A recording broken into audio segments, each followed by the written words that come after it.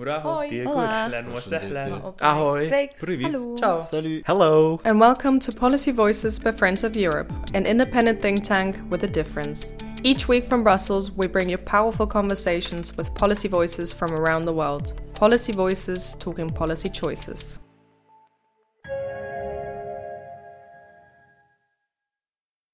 Welcome to Policy Voices. I'm Catarina Villanova, host of the podcasts. Today I bring you a conversation between Luke O'Callaghan-White, Program Manager for Climate, Energy and Sustainability at Friends of Europe, and Mekala Krishnan, Partner at the McKinsey Global Institute. Mekala is the co-author of a new report recently published by MGI titled An Affordable, Reliable, Competitive Path to Net Zero. In the report, Mekala highlights that while there has been meaningful momentum towards achieving the goals of the Paris Agreement, the world is currently not on track to limit global warming to well below 2 degrees Celsius. So stay on that side to hear the conversation between Luke O'Callaghan-White from Friends of Europe and Mekala Krishnan from the McKinsey Global Institute.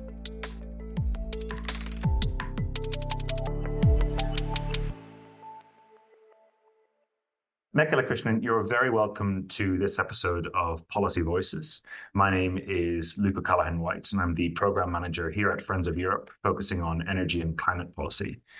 Now, Mekala, you lead the McKinsey Global Institute's research on topics related to sustainable and inclusive growth, including climate risk and the net zero transition, globalization, productivity growth, and gender economics.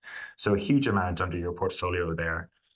We're delighted you've joined us today, and in particular thank you. And in particular to talk about a recent report from the end of November on an affordable, reliable, competitive path to net zero, which was published by McKinsey's Global Institute just last month. So from my reading of this quite stimulating report, you highlight that a successful net zero transition is going to require us to achieve not one, but 4 concurrent objectives, emissions reduction, affordability, reliability, and industrial competitiveness. And speaking to you from Brussels, I know that these are really key issues as we prepare to lead into a European parliamentary campaign. And so your research, as I understand it, really takes practical ways to address these objectives simultaneously through 7 core principles that can help stakeholders from the private and public sector and leaders and thought leaders navigate what is quite a complex transition. In fact, you lead with that point being that this is an incredibly complex undertaking that we're endeavoring to succeed with. And you begin with the report that highlights that based on a wide range of scenarios that you have put together, that we're not going to see net zero in this century. And before we dig into the report in any further detail, I know that you were recently at COP28 in Dubai. What was your experience like? And at the moment, we're recording this as we're entering the final stages of the year's meeting as we begin to negotiate over text and the global stocktake and the final reporting. So I'd be interested to know what your experience was and how do you assess the current state of international climate diplomacy? Yeah, wonderful and great to be with you, Luke, on this podcast. I think maybe let me start with why we did the research, right? So as we undertook the research, we had a sense that there was meaningful momentum towards net zero, but that progress was still not at the pace that we needed to reach our global goals of the Paris Agreement, which is limiting warming to ideally 1.5 C. Relative to pre-industrial levels and if not well below 2C. And so that was indeed what we found as we did the work, right? We found that in a variety of spheres, we've seen meaningful momentum. We have seen countries and companies make commitments towards net zero. We have seen climate finance start to flow. We have seen a variety of technologies start to become viable. We've seen solar and wind penetration rise. We've seen electric vehicles increase as a share of overall vehicle sales. So in many ways, we are at a really fantastic moment when it comes to the net zero transition. On the other hand, indeed, as you said, we examined a whole set of scenarios that look at the world's current trajectory of emissions. So I want to clarify a little bit the point you made, which is the conclusion of the work was not that we will not get to net zero by the end of the century. The conclusion of the work was based on our current trajectory of emissions, we are not on track to get to net zero. So we looked at about 23 different scenarios from the IPCC, from the IEA, our own McKinsey scenarios that try and encapsulate what a current trajectory based on currently implemented policies, current expectations on technological innovation, et cetera, where that would get us to. And what we find is that across these 23 scenarios, essentially none of them get to net zero even by the end of the century, and the world ends up at about 2.5 degrees Celsius or even more warming by the end of the century. And so contrast that to where we want to be, which is, according to most scenarios, getting to net zero by 2050 in order to limit warming to 1.5 degrees Celsius. And so the conclusion from that, and as we think about Dubai and COP, is this is going to be an enormously complex undertaking. It's going to require large-scale build-out of physical systems. So one of the things that I think people underappreciate about the transition is that it is a massive physical transformation.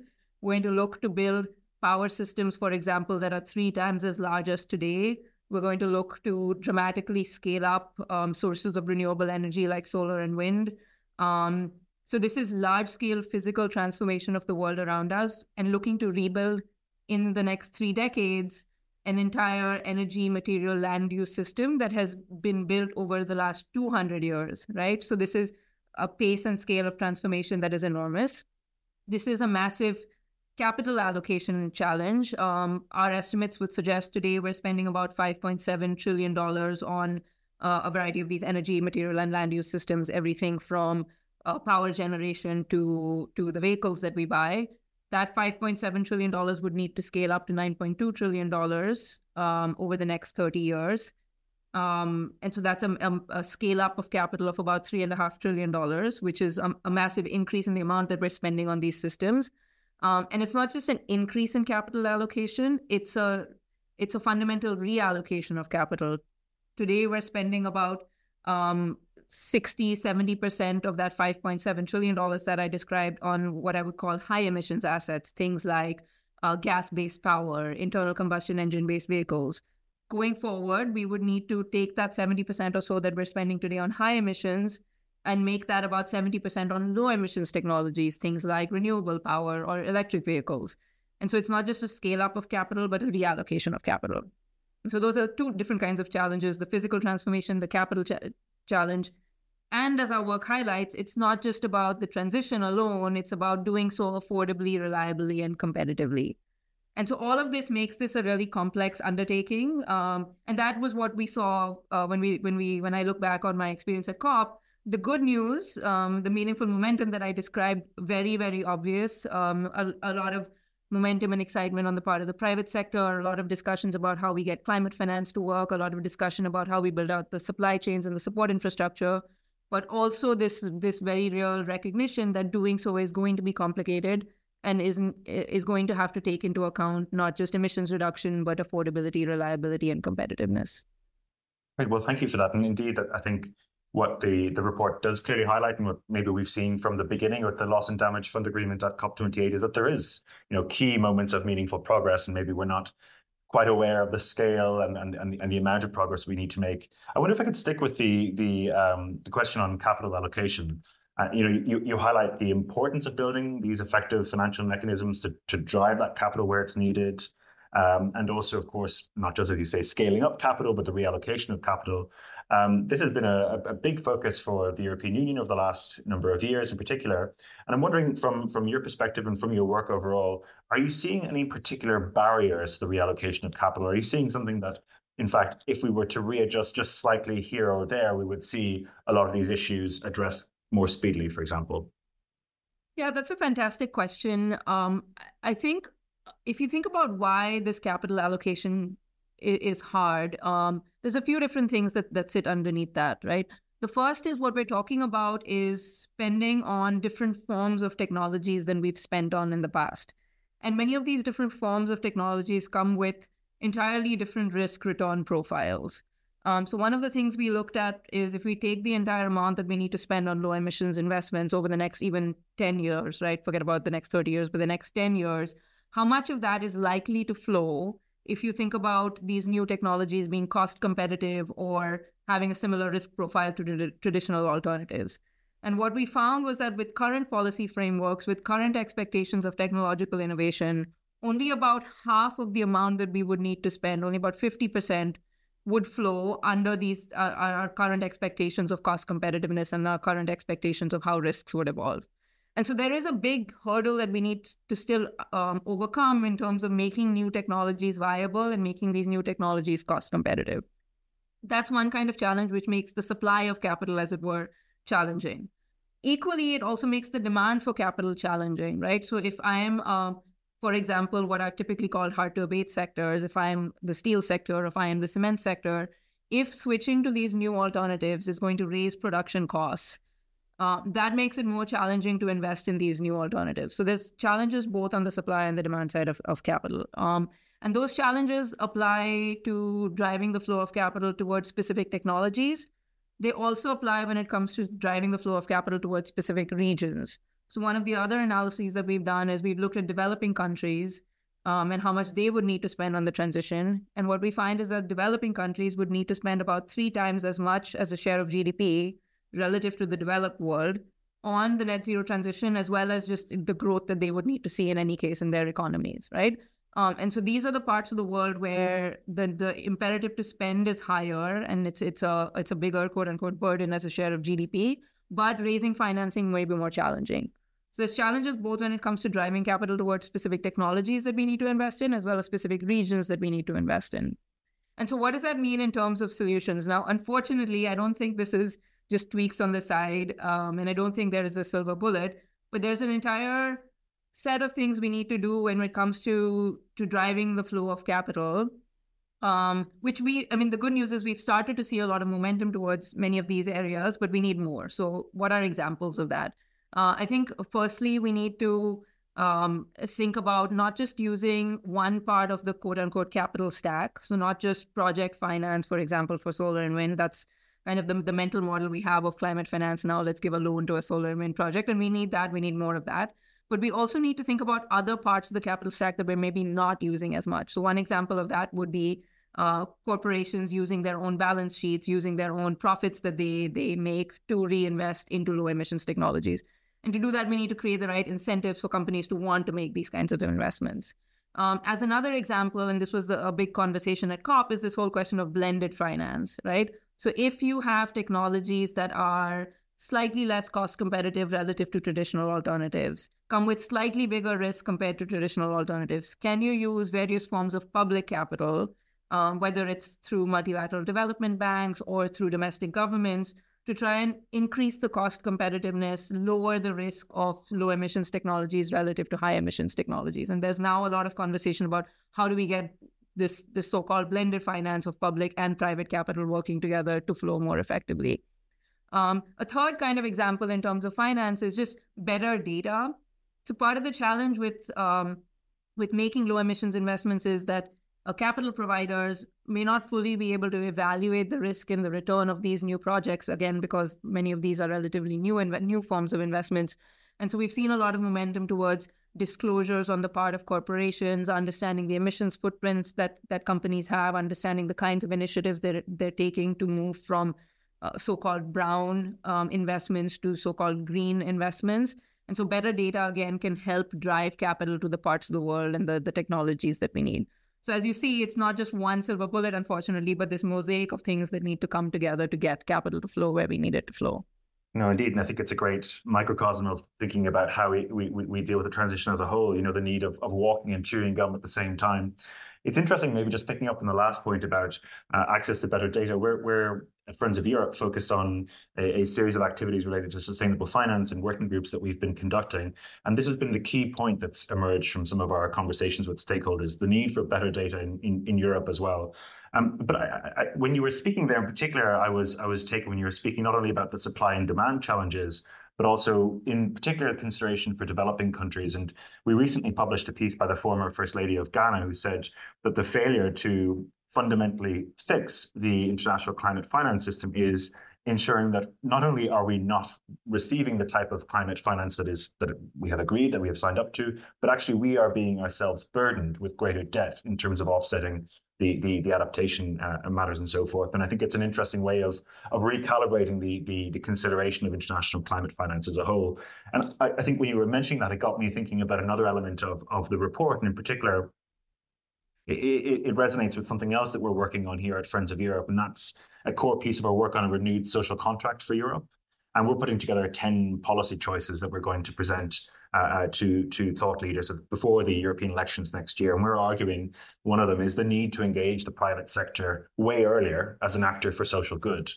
And I suppose one of the challenges that's highlighted in this report as well is that, a lot of the major actions that are taken now are going to be exchanged for benefits in future decades. This is something that you highlight explicitly. So with that in mind and thinking about the private sector having a role earlier on in the legislative process, how do you think the private sector can be encouraged to play a more leading role in the context of the transition? Yeah, that's a really interesting point. And, as we talk to the private sector, and one of the things we actually mentioned in the report as well is, as we talked about, the transition is not just about emissions reduction, but doing so affordably, reliably, and competitively.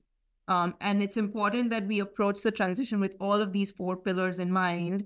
Otherwise, there's a risk that not only are these fundamental systems that we rely on for energy or for materials, not only is there a risk that they don't function in the way that we want them to function, right? They don't function affordably, reliably, and competitively, but equally there's a risk that momentum towards the transition itself is derailed.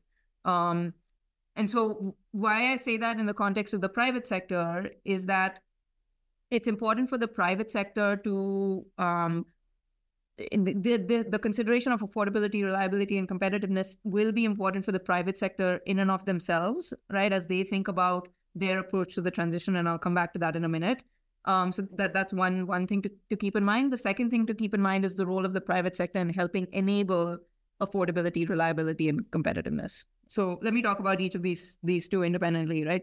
So when it comes to the private sector, one of the things we found as we speak to our clients across the world, across sectors on this topic is the imperative to act to the private sector or for the private sector will come when the private sector sees the issue of emissions reduction as a core value creation agenda for themselves.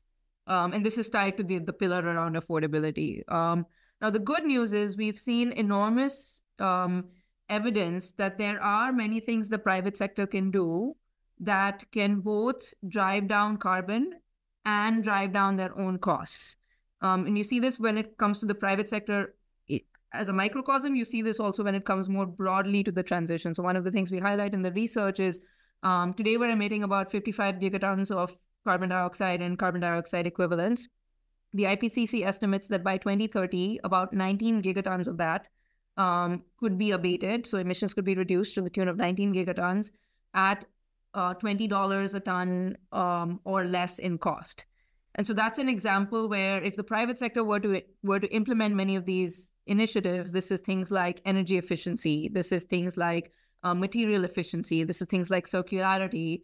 This can, for the private sector, for individual companies, both help them reduce their emissions footprint and reduce their costs. That's an example of value creation as an agenda for companies, right? Another example is as we undertake the transition, there are many different kinds of opportunities that get created for entirely new markets. And I think about this often as a set of concentric circles, right? So at its core, it's a set of low emissions technologies we need, things like electric vehicles, things like solar and wind, things like green hydrogen. But that's not the only set of opportunities created by a net zero transition. There's then the concentric circle that sits around that supports those technologies. So this is things like new forms of materials that we need, rare earth metals, lithium, cobalt. It's refining and extraction of those materials. It's new forms of manufactured goods. You're actually manufacturing a solar panel. You're manufacturing an electric vehicle. And then the final concentric circle that sits around that is the entire services and support infrastructure that is needed for the net zero transition. Things like charging infrastructure, things like digital measurement services for emissions.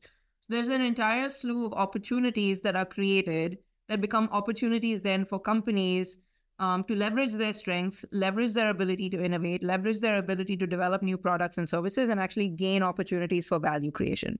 So that, I think, is the first point that's really important to remember, is that companies approaching this will approach this and should approach this with a value creation lens, and there are enormous opportunities for value creation.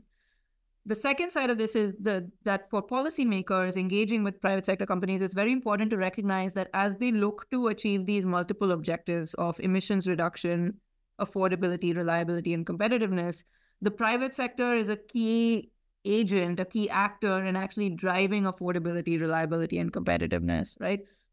Much of the emissions that happen across the world are emissions that are generated by the private sector. And so the private sector needs to be an engaged actor in this transition. The private sector is also the entity for innovation. So we're talking about making more technologies viable and making them cost competitive relative to traditional alternatives. It will be vital that the private sector is engaged in that agenda. So it's both important, I think, for the private sector and of them for themselves as they look to participate, because it can be a source of value creation.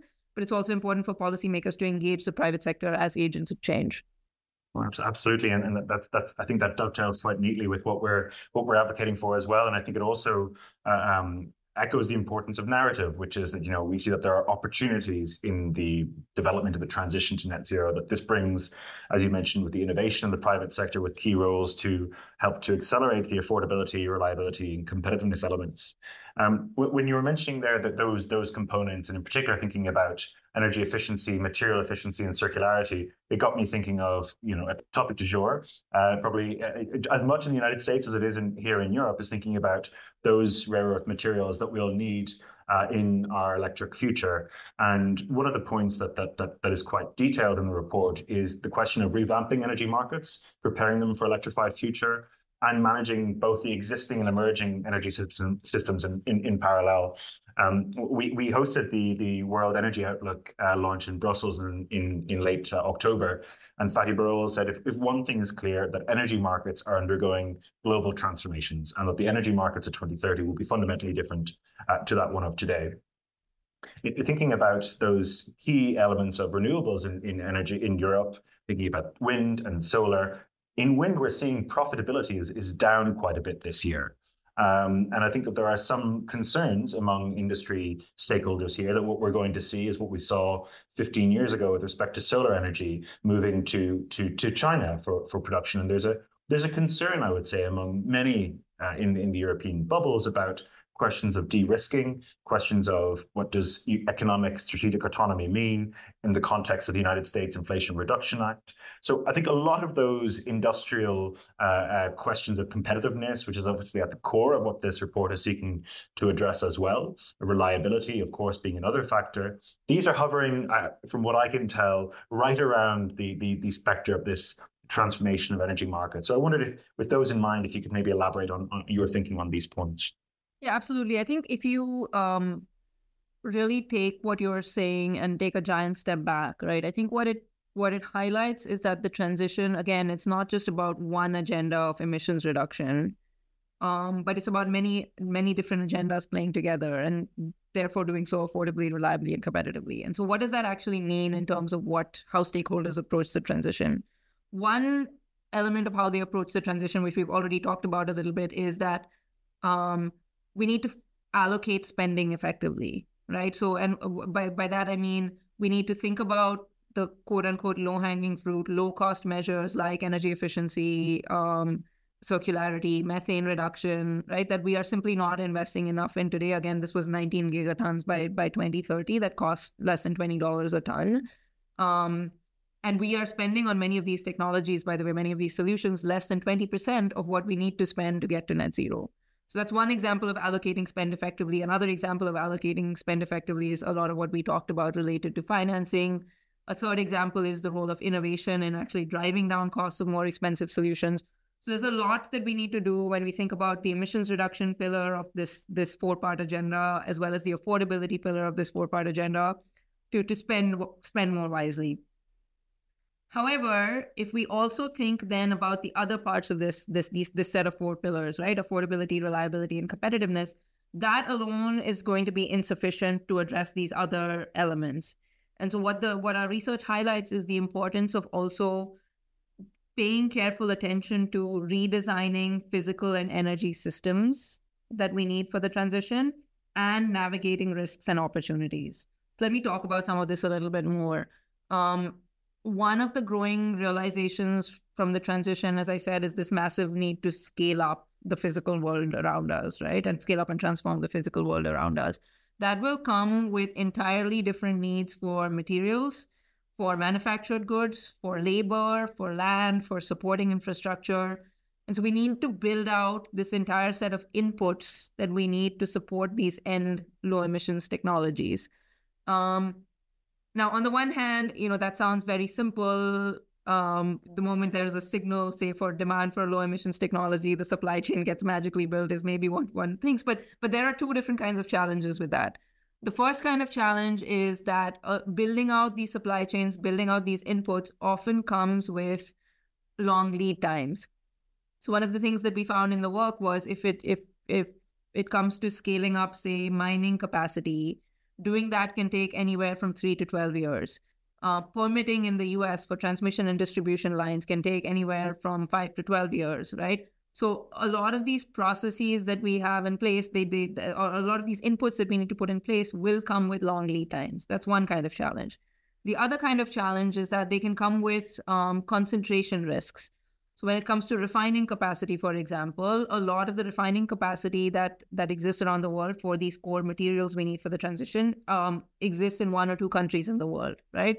While concentration on the one hand can increase efficiency, what it can also do is create risks or challenges if the source of that refined capacity is compromised for some reason, right? And so as we think about building out this entire infrastructure that we need, all of the inputs that we need for the net zero transition, to do so reliably, we need to understand and identify where bottlenecks might occur, either because of lead times or because of concentration, anticipate those bottlenecks and try to address them. And there are various ways one could address them, right? One could address them by finding ways to unlock supply, so creating more supply capacity for end companies in an ecosystem, finding suppliers that they can set up contracts with in advance to secure supply of key inputs. It can also come with managing demand through things like circularity and material efficiency, or through innovation to change how much material you need or what kind of material you need in a given process. So there are many things that we can do to manage this, but we need to anticipate it and plan for it and not assume that it's going to automatically happen. Another kind of example of how we need to redesign our physical and energy systems is indeed energy markets. So today, when it comes to our provision of electricity, we are used to thinking about an electricity system that does not have a large amount of intermittent renewables and is not the sole provider of energy in the world, right? We also get a lot of energy for transport, for example, from oil. Now, if we imagine this net zero future, what the net zero future that we're all working towards involves large-scale electrification. And so electricity, not energy, but electricity becomes the backbone of the economy. It's a 3 times, as I said, larger electricity system. And it's an electricity system that relies on intermittent sources of electricity provision, not things like gas or coal power or diesel power that are not variable and are available whenever we need them, right? And so this requires an entirely redesigned electricity system that allows for incentivizing the build out of a larger electricity system, that allows for the build out of backup capacity, that allows for the massive build out of transmission and distribution capacity. And so again, what we're talking about is a rewired world that looks very different from the world of today. And so we need to anticipate and plan for that and get ahead of that if we need to solve this issue of affordability and reliability when it comes to the energy system. Absolutely. And I think, reflecting on your comment there about the need to be scaling up in terms of the kind of the physical components of the transition, one element in which is, I think, often overlooked, certainly here in Europe, is the investment that we need in our grids and the need to have more interconnected electricity grids. And obviously that a word that's resonating with me, not only in your comments just now, but in our conversation, is also about flexibility. Flexibility in a power system that can balance with intermittent sources in the grid. Flexibility in recognizing bottlenecks where they're going to emerge. We're all familiar with the kind of the post-COVID supply chain issues that we've had, and equally in Europe, the processes with respect to permitting and the question of the concentration of resources has huge impact, of course, on the nature of a just transition, which itself has an impact on narrative and further on innovation. I'm conscious that we've covered a huge amount of ground. So I want to thank you so much, Mekala, for your time in bringing us through the many key elements of the report, but also highlighting the core essence of the need really to allocate sufficiently for the transition to both be about emissions reduction, affordability, reliability, and competitiveness. This is something that we're going to continue to work on here at Friends of Europe. Your report is very helpful in instructing some of our own research. So look forward to reading your next contribution to this really important topic. And hopefully by the time this podcast is recorded, COP28 has come to a conclusion. And we can look forward to the next COP, and also to receiving an update on your excellent work and building on those scenarios, recognizing that we have had meaningful progress, more to be done. Absolutely, Luke, and it's been a pleasure to be on with you. Maybe just to close, one thing I will say is, this philosophy of approaching the transition not just with one objective but with four, the four being emissions reduction, affordability, reliability, and competitiveness, I found is actually a very helpful way to think about a path forward, right? And the way that I describe it to people is, if we don't keep these four objectives in mind, and if we focus only on one, there's a risk that we, of course, compromise the affordability, reliability, and competitiveness of very important systems that underpin the global economy. There's also a risk that we derail the momentum that we have towards the transition already. On the flip side, though, if we were to keep these objectives in mind, of affordability, reliability, and competitiveness, it could actually boost momentum towards the transition. So capital is more likely to flow towards technologies that are affordable relative to their alternatives. Citizens are more likely to embrace a transition that results in a reliable energy system. Individual employees are more likely to embrace a transition that actually creates jobs and creates opportunities. So the more that we can use these four pillars of the transition, keep these in mind as we design our pathways and our policies and our private sector actions going forward, I think it will only boost momentum towards the transition. And it gives us, therefore, this compass on how we make progress and move forward. Indeed, it's not only that kind of that positive reinforcing. I also think it's something that it provides. You hear a lot about people saying, "Well, how do we do it? How do we do the transition?" Something that's tangible, not nebulous, something that is concrete, and can provide that maybe to even enhance that positive reinforcement. Wonderful. Thank you for that positive and upbeat ending to what was a really interesting and stimulating conversation. Look forward to the next time. Wonderful. Thanks so much, Luke. Thank you.